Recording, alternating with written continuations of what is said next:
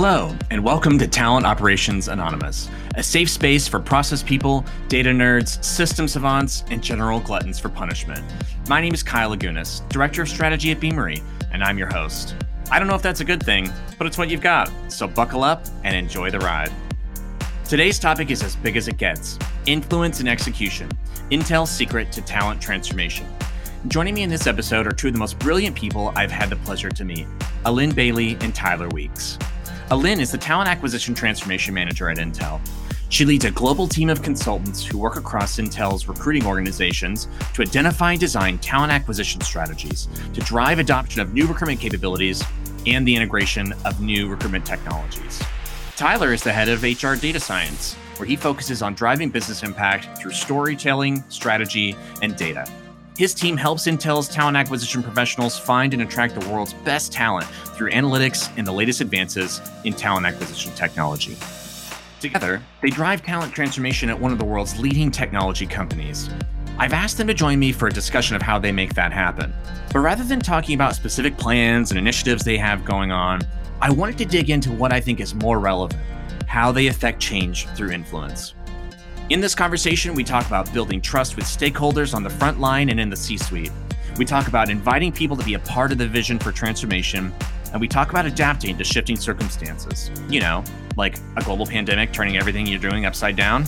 I hope you're hungry. We're serving up some serious transformation realness today. Check it out. Okay. Welcome, everybody, to Talent Operations Insiders. I am your host, Kyle Lagunas, and today I am joined by two of my favorite people. They have very big minds, and I like to pick their brains. This is getting awkward. I'm going to jump in. Alin, Tyler, welcome on my podcast, which is very expertly produced. I was excited to be here. Now I'm a little worried. I'm thinking, wait, that's not what we signed up for. But yeah, I want to eat your brains in this episode. The brains look delicious. I've cultivated them for harvesting. Can't wait to dig in. Will you guys introduce yourselves? Lynn, maybe we can start with you. Tell us who you are. Sure, absolutely. So my name is Alin Bailey.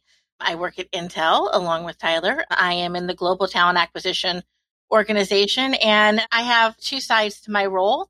The first is around kind of understanding what's happening in the talent acquisition space, and then how do we apply that to allow Intel to have a competitive advantage? What does that look like? So that's all around transformation. And then the second half of my role is a deep focus in recruitment marketing and understanding. We in particular think that has a particular opportunity space for us. So I go deep in that space and work with the global teams to understand how we execute a global vision in that arena.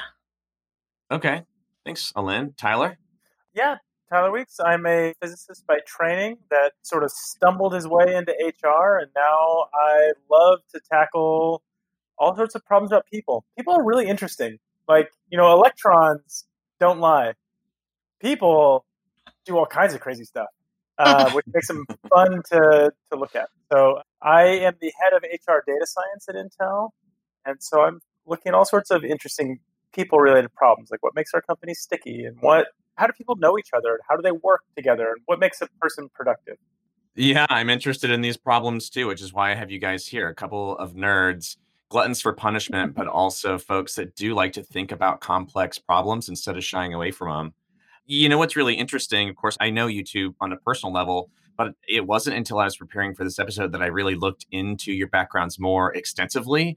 And I was surprised to see the diverse backgrounds that you have.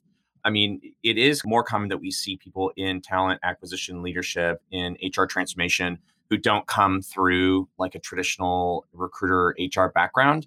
But Alin, you have actually studied like family relations, right? And spent half your career in learning and development. And then Tyler, as you said, you have a PhD in data science. And now here you are playing with some of the most complex and probably confounding data in the world. And together, you guys are trying to solve this elusive concept of a fully optimized talent function. What the hell are you doing here? Yeah, if only we knew, right? If only we knew. I think it's interesting that you talk about kind of going back and looking at the work that we've done that got us to this space, because I think you're right. A lot of people come at this from lots of different angles. I've had a long and varied career, which I'm not going to go into because it's a long and winding tale for another day. But its highlights do include a background in early childhood education and teaching teachers for a very long time, and then working in the L&D space as I came into the corporate world. But as I evolved throughout my career, there was always this underpinning of how humans interact with each other, how they interact with their environment and the systems around them. And how does that then create things, right? It could be all sorts of things. And that's really always been the case. There was a long stint there around user experience, which led to thinking about experience design and thinking primarily about employees. I started looking at employees and employee experience, before experience got really cool and hot and like everybody's talking about it now. Like 10 years ago, I was all into it and nobody cared. Before anybody was making money doing it? Yeah, exactly. Nobody cared about it.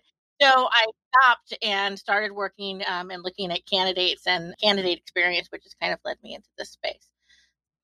Tyler, what drew you in? So I came to Intel to do research and development, and I worked on Moore's Law for the first 5 years at Intel, and I actually loved it. I loved what I was doing. It was really intense. It was close to the core of Intel's business, and really kind of Intel's mark on history is Moore's Law. I won't go into what that is here, but you can Google it for all the people in the audience. One of the things I loved in grad school was working with VCs and entrepreneurs. I was at this lab we were kind of at the cross section of innovation and business. I spent a lot of time like networking with startups and folks in the business school.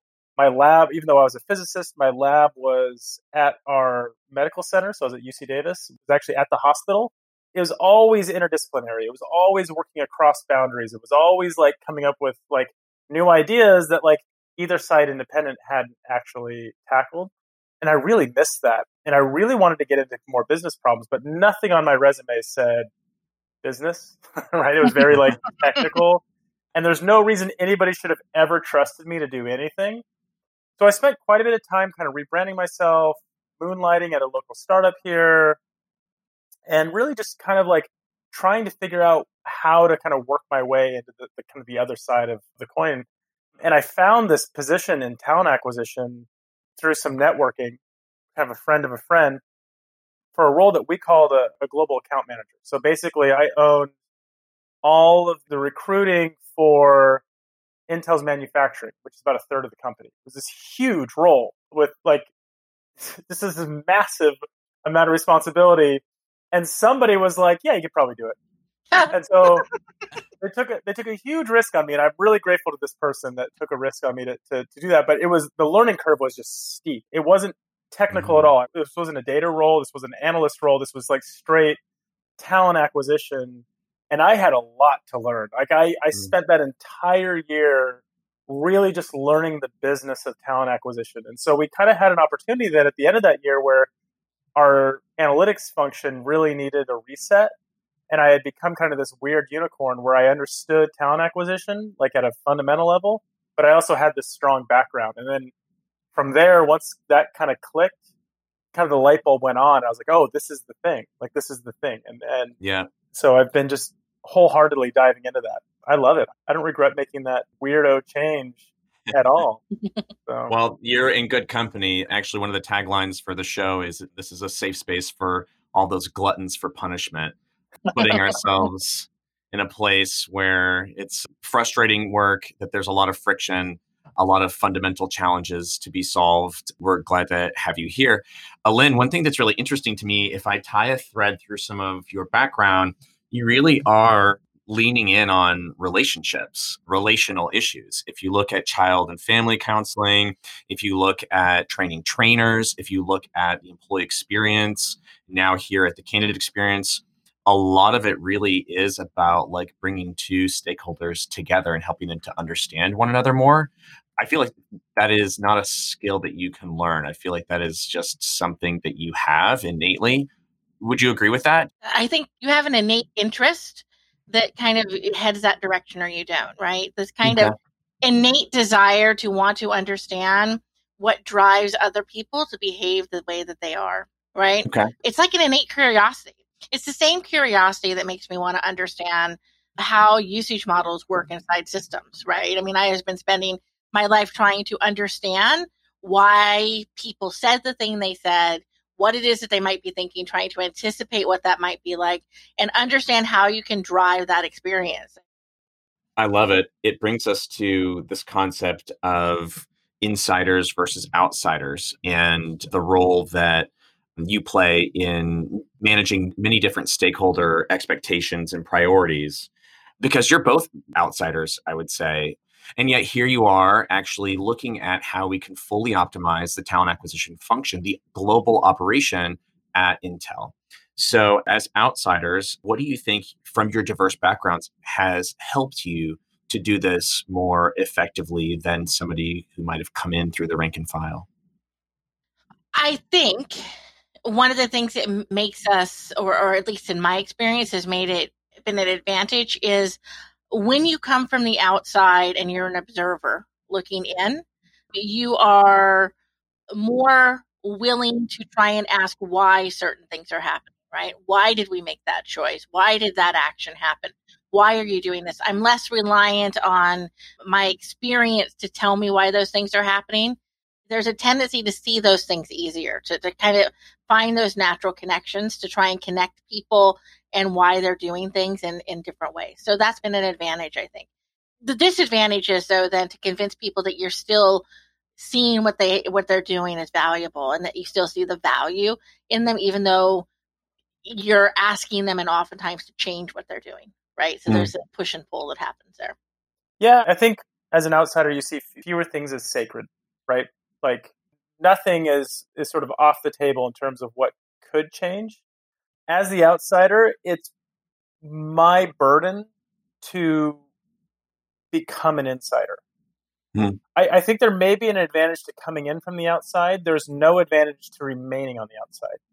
I invest a lot of time talking to and connecting with recruiters, learning the language, learning to be fluent and sound like a native when I talk about these things so that we can connect. If I don't know the things that they're frustrated about and I'm listing off a bunch of frustrations they don't have, they automatically will dismiss everything else I say. So I've got to be able to correctly identify where their frustrations are or what makes them an expert. Yeah.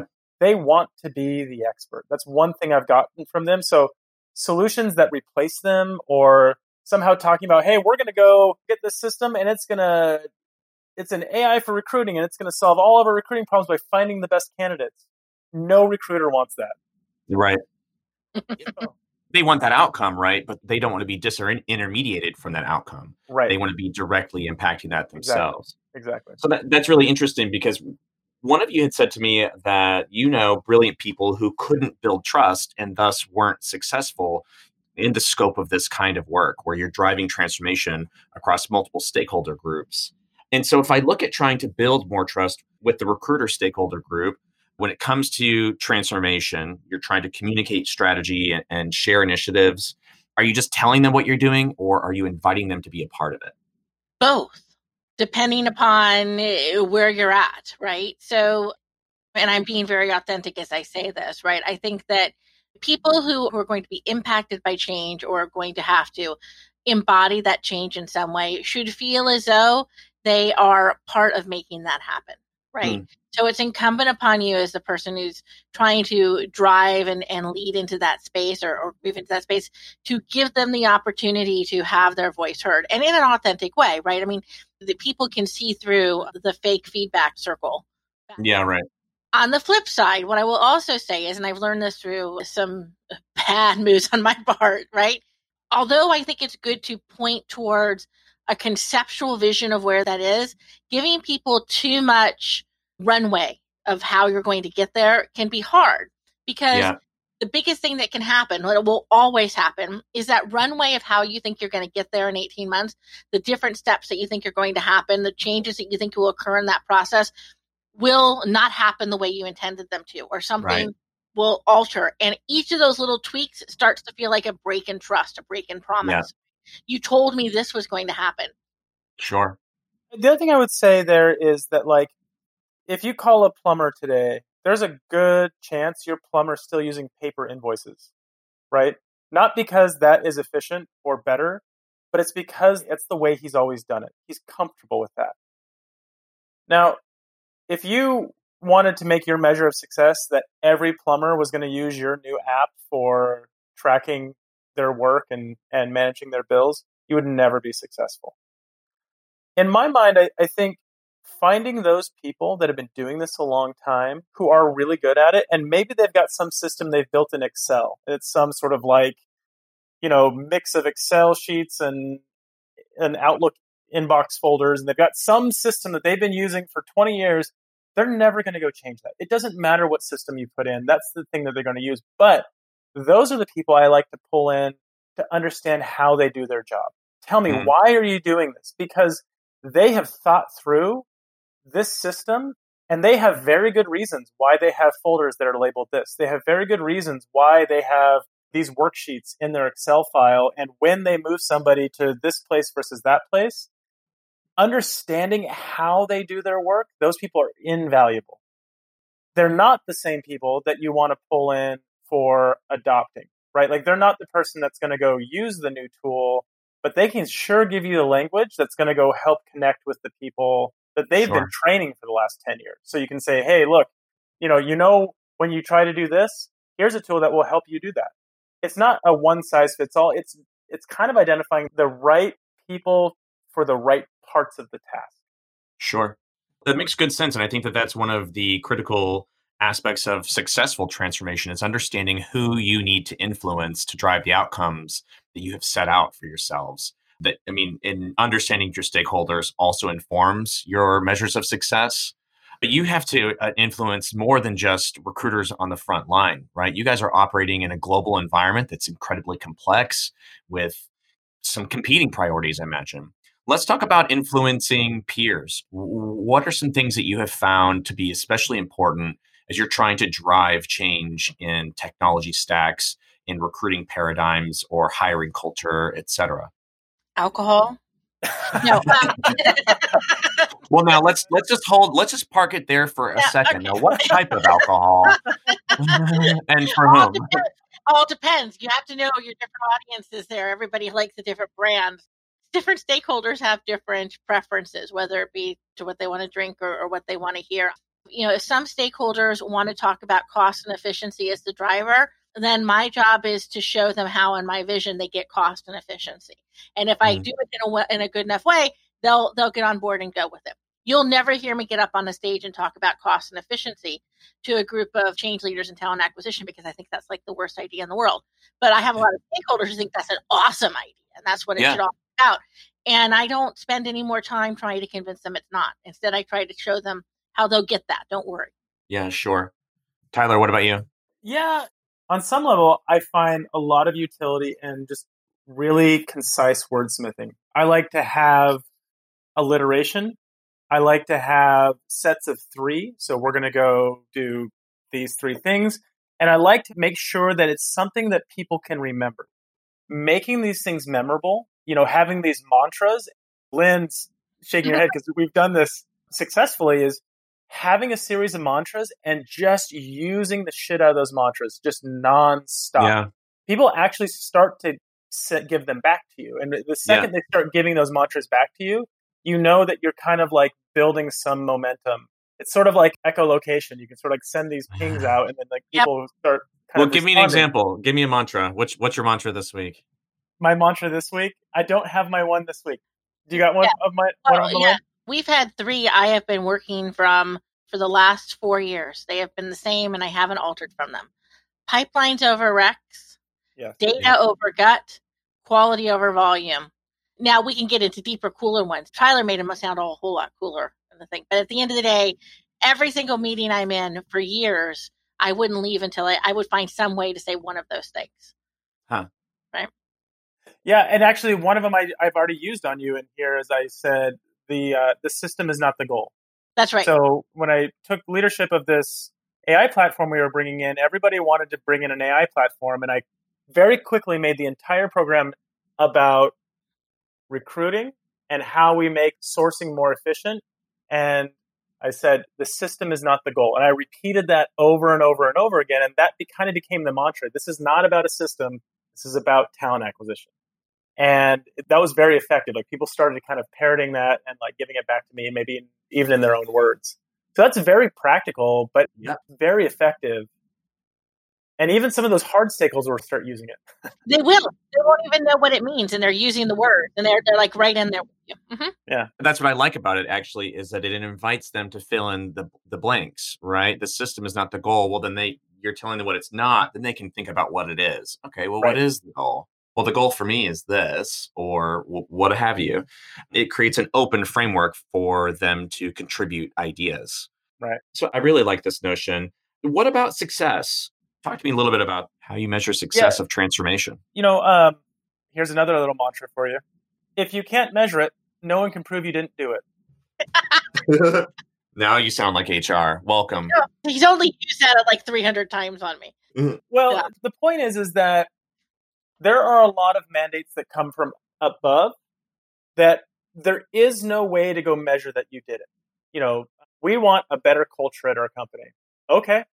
We need to deliver candidates to hiring managers faster. One is very measurable. One is one that we can trend how we've been doing. We could go put in things and we could test new ways to go attack that and get better at it.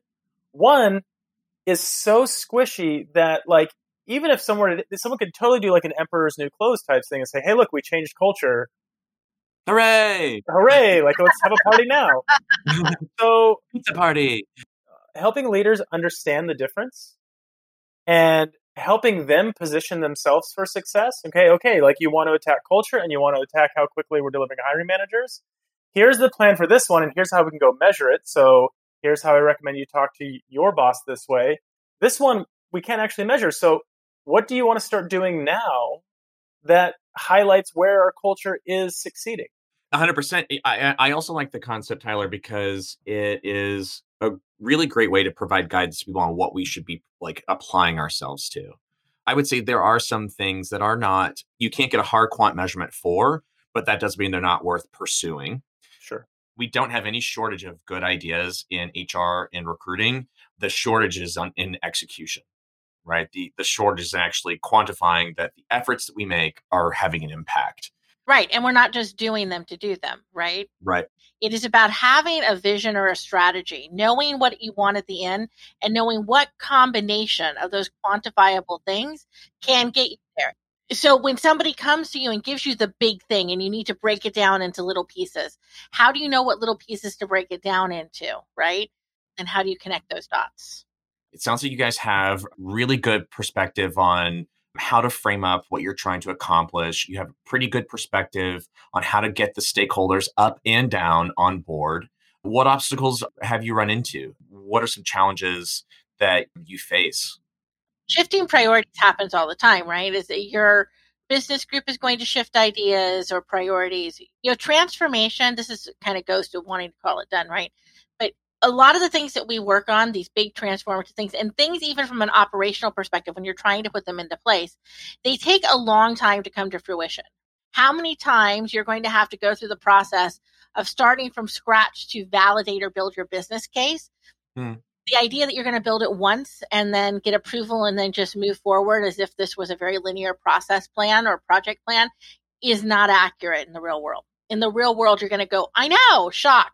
You're going to go back over and over again and have to articulate your value proposition.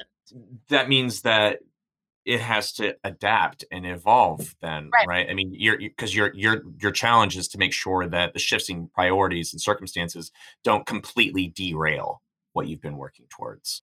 Right. Well, I think that's the difference between a project plan and a strategy plan, right? A strategy plan has a bigger thing in mind, a bigger goal or objective in mind that you're headed towards that can have different paths that can allow you to get to it.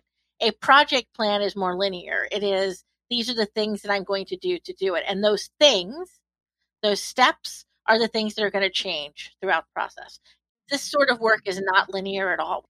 The minute you really start to work in a change framework or really start to drive transformation in your organization, you realize a lot of those strategies that you have about kind of managing process and time and resources and deliverables has to become so much more flexible and fluid than it's been before for you, because from day to day, the winds will shift. I don't know if you've had that experience, Tyler. I'm guessing I know you have, but one of the things that's been successful for us is differentiating between project management and program ownership. The mistake that people often make is they take very successful project managers and they make them program owners. And it's not always the case. There's some that are very good at this, but they end up being kind of like boats without sails. Like they've got all this like rigging and ropes and like a lot of people sweating a lot, but they're not necessarily, they don't necessarily have a direction. Yeah. That's a great metaphor. Right. And what happens with projects, and when people are thinking about this work like in a project frame, right? Again, they start looking for that beginning, middle, and end, right? It doesn't end. It iterates, it changes, it evolves, it goes to the next place. There's a further step to it. That's part of that challenge I talked about when I said you're not always telling everybody the full 10, 15 steps that you're going to need to take. Right. The consequence of that is everybody wants that sense of completion. So they get to that end and they go, oh, done, right?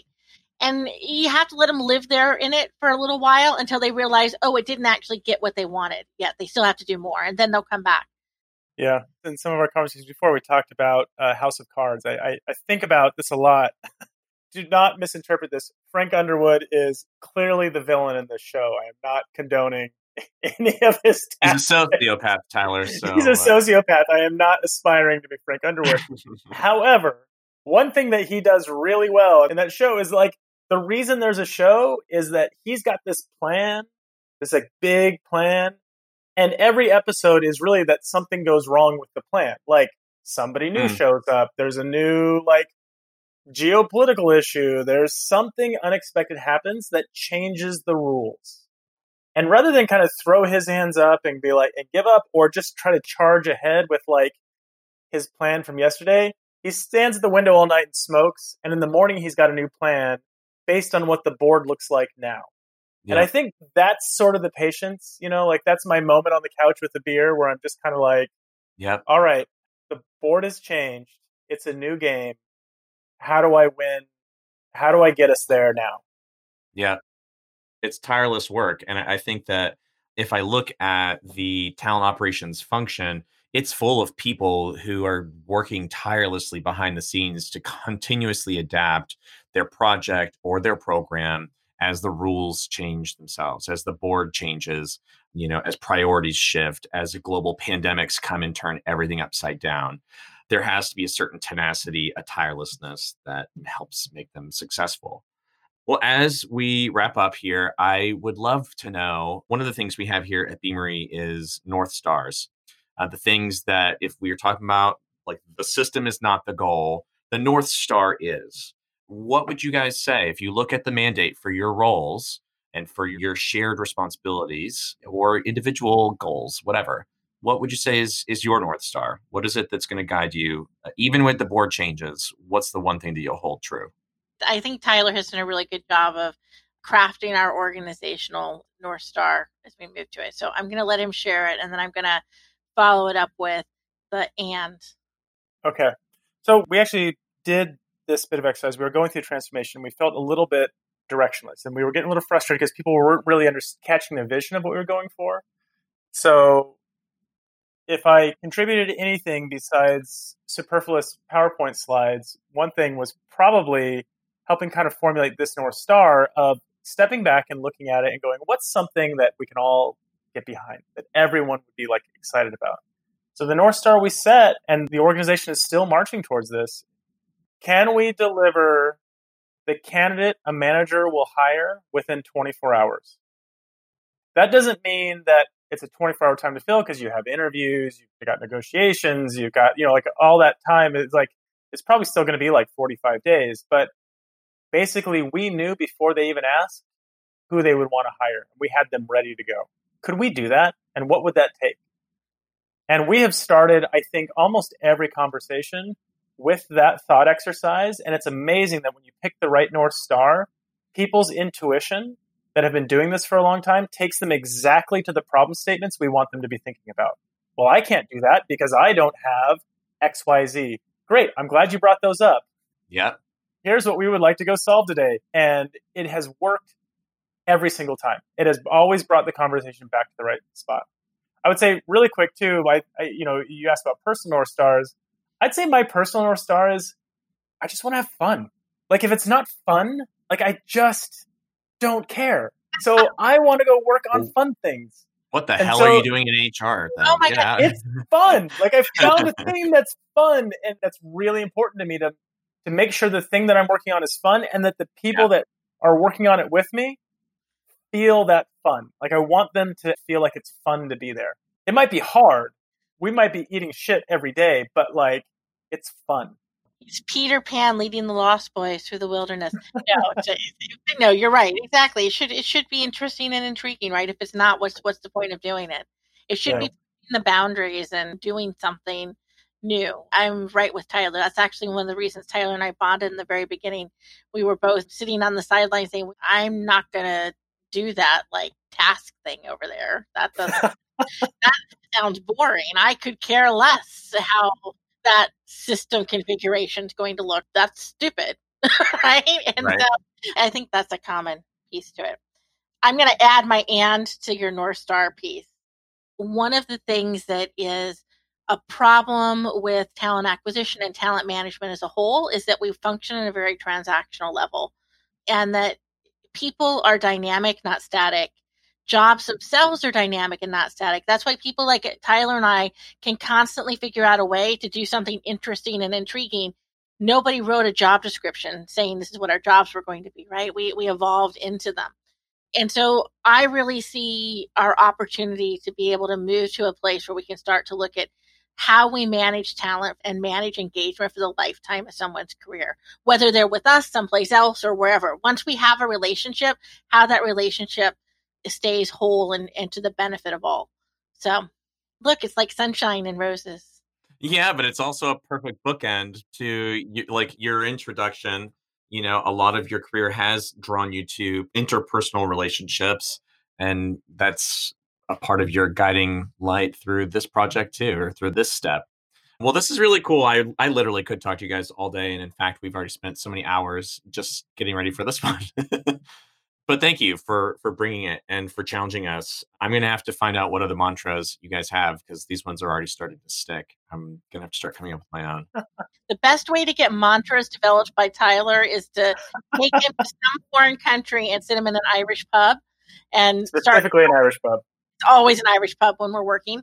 And they're everywhere. Yeah, exactly. You can get some really great mantras. But we have a whole set of them.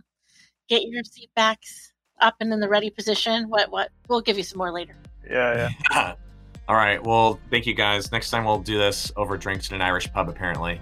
Get the ideas flowing. All right, cool. Thanks. Bye, guys. Well, that's a wrap for this episode of Talent Operations Anonymous. I hope you learned something about the role influence plays in driving talent transformation. I certainly did. Alin, Tyler, you're brilliant. Thanks for being a part of the show. I'll see the rest of you next time. Bye. I love you. Bye.